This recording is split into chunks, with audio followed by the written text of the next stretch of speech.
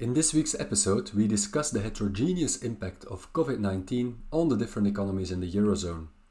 Debt levels could rise fast in some countries, and this could lead to problems further down the line. My name is Steven Tripstein, and I'm an economist at ING. Looking at a variety of factors that are important for the speed of the recovery, we find that some countries are much more vulnerable than others. Take the depth of the lockdown. This was much more severe in Italy and Spain than in Germany and the Netherlands. The more severe the downturn, the more likely it is that lasting damage to the economy has occurred, increasing the chances of a slower recovery.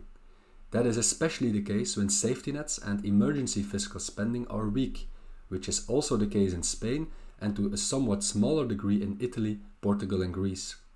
Northern economies therefore seem much better prepared for a deep downturn. The sectoral composition of some countries also does not favor a fast recovery. Countries more reliant on tourism, for example, are likely to experience a weaker recovery. The same holds for countries with more small businesses and businesses with weaker financial buffers, as they are more likely to go bankrupt.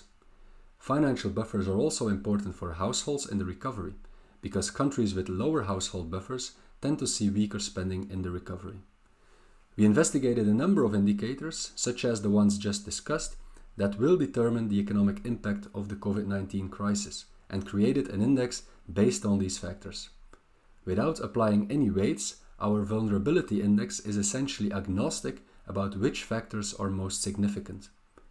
The countries that are most vulnerable are those in Central and Eastern Europe, followed by Spain and Italy, while Portugal, Greece, Slovenia and Cyprus also rank as more vulnerable than average. The countries that are more likely to bounce back quickly are the Northern Eurozone economies. This sounds a lot like the old familiar lines drawn around the core and the periphery of the Eurozone crisis. If indeed Southern Eurozone economies are in for a much longer economic slump, this could have worrying implications from a debt perspective. While some countries have committed to smaller than average support packages, debt as a percentage of GDP will still be significantly higher if GDP does not recover for a longer period.